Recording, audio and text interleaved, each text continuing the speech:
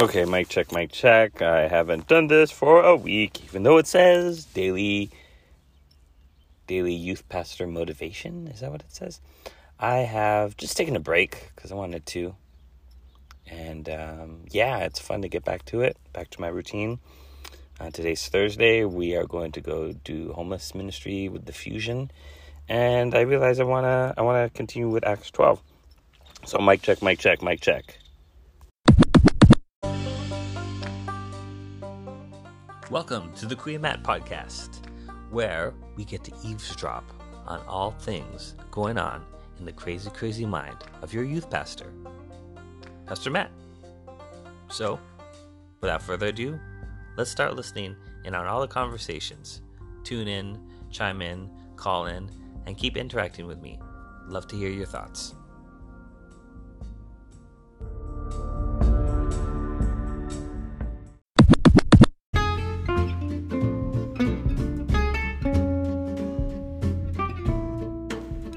How is everybody doing? I hope you could hear the birdies tweeting.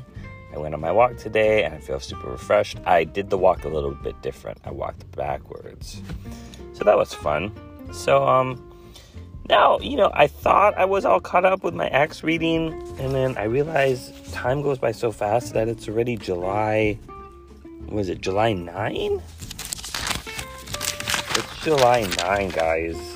Almost my birthday. And since it's July 9, I'll put my marker there. It's like I can't do this without a real Bible. It's so funny. Like, I know I can just go online and look up what the one-year Bible says. But I was like, I want to touch it. I want to hold my Biblia. And I want to hold it. So that's what I'm doing. And we are going to get back into the Acts 12, 1 through 23. I think I skipped one chapter because it was just a repeat of Peter's vision. But yeah, let's get into Acts 12. I hope everybody's good. I visited a couple of you, Cheska and Joseph. So I hope they're reading their little friends. I hope they're reading their little friends to Edroni and Jaden. And I hope Kuya DJ is reading to Jordan. So I got some cool books for them. And yeah, let's get into our reading so we could take care of what we got to take care of and read our Bible, pray every day, and we'll grow. This is the goal, that we keep it moving in prayer and Bible study and prayer and Bible study, so we can keep things moving and allow the Holy Spirit to refresh us, cleanse us, clean us, and inspire us to be amazing, awesome peoples. Okay, let's read Acts 12, 1 through 23. See you on the other side.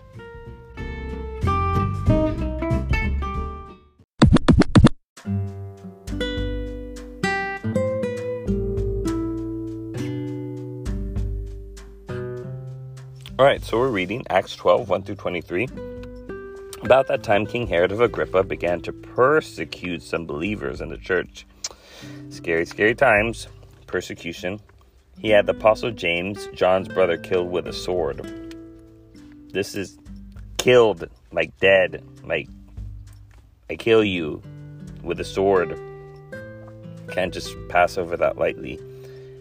When Herod saw how much this pleased the Jewish people, he also arrested Peter. Oh, politicians.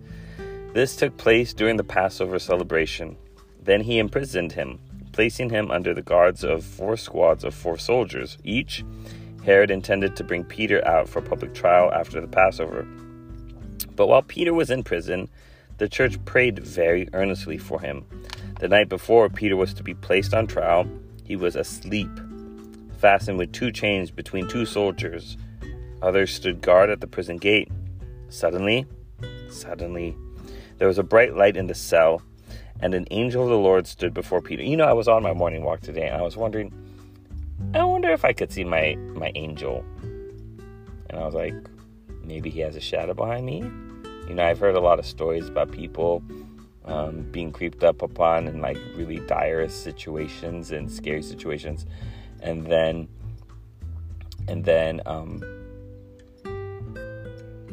like the perpetrators or the people that wanted to do them harm would be freaked out because they would see like a large angel behind them.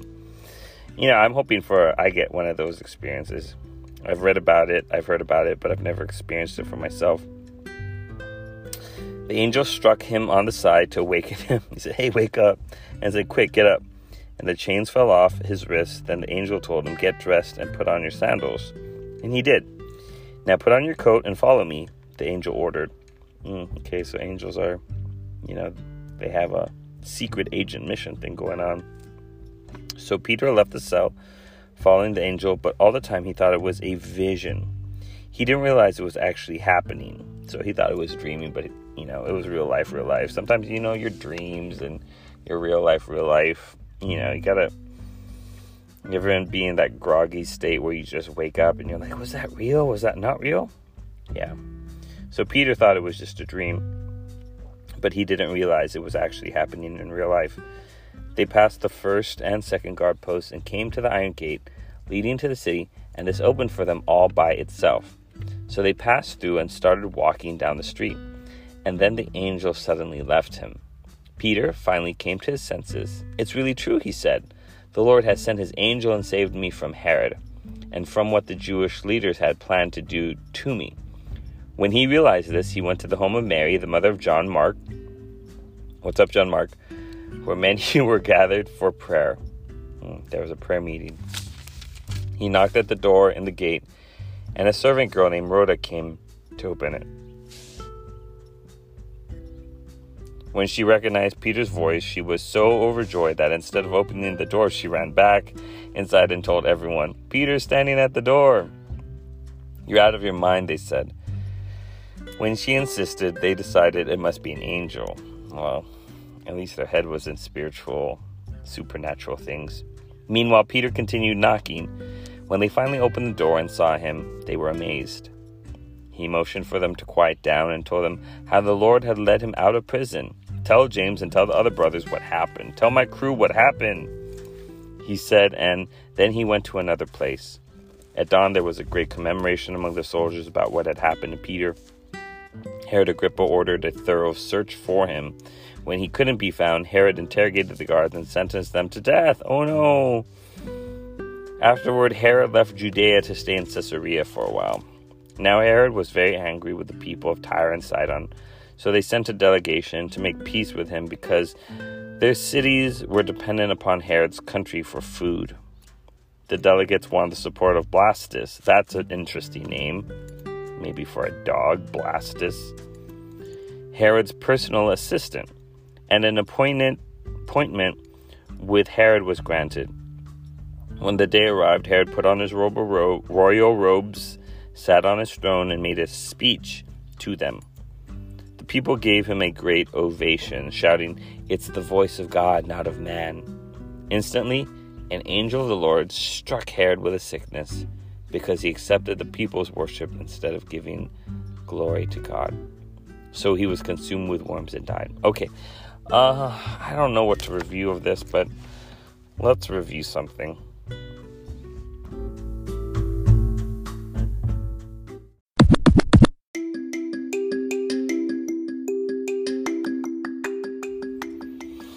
All right, the thing I wanted to focus on that I highlighted was that time when, it was really interesting that during my morning walk, I wanted to see my heavenly guardian angel. I feel like there's so many times when I could have fallen in a ditch, or I could have fallen into bad times, or the devil wanted me dead, when I know that the angel was covering me. The angel was protecting me, doing whatever it is angels do. Like, they protect you, they're guardians. And it's an interesting concept, because a lot of people don't really believe in angels per se. They're invisible and they have wings and they go on God's errands, and there's a different classification of them. Some that excel in strength, some that do communication, and there's a hierarchy of angels. I remember reading one time. And so now we see in Peter's story that he helped him escape prison. And it's really hard to believe these really fanciful stories that the Bible tells you, and you're like, why was this recorded in the Bible? It has to be true. If it's not true, it's false. Is it false? And I'm starting to get to the place where I know that you guys are thinking with many different perspectives and with many different, experiences attached to whether or not your experience with whether or not the Bible says things are true. But I want to let you know from my own personal experience that when I was a child, when my mom and my sister and myself would pray, she would tell me, she would say, thank you, Jesus, for Matthew and DG's guardian angels. And that kind of locked it in my head that even though I can't see something, I have to kind of hope, per se. Is it not only hope, but it's also to say that the Bible says that angels exist, and they are messengers of hope, of truth, of protection, that they're always guarding you, and they're hopefully, like in Peter's case, guiding you out of your prison situation. So it's my hope that we'll be able to explore more of what is going on with this angelic realm, and we'll realize that we have one assigned to each of us. So let's ask Jesus for guidance and wisdom as we continue to read all of these stories about how the Acts church was protected, was growing, was developing in their understanding of their mission, how it became a worldwide, global thing, how these stories of supernatural assistance maybe can be real in our lives. Is that a bold statement? I think that is a bold statement. Anyways, so let's continue reading, and I look forward to checking with you guys tomorrow as we will be in Acts, the blueprint for what the church did so we could be a loving church again. The Acts 12, 24 through 13 through 15. It'll be a story about Barnabas and Saul's mission to Jerusalem. So I hope you guys have a great day. I'll check at you guys mañana. Later, skaters.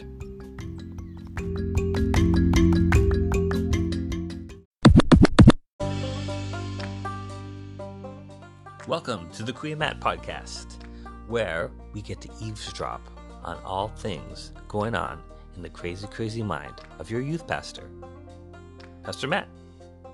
So, without further ado, let's start listening in on all the conversations. Tune in, chime in, call in, and keep interacting with me. Love to hear your thoughts.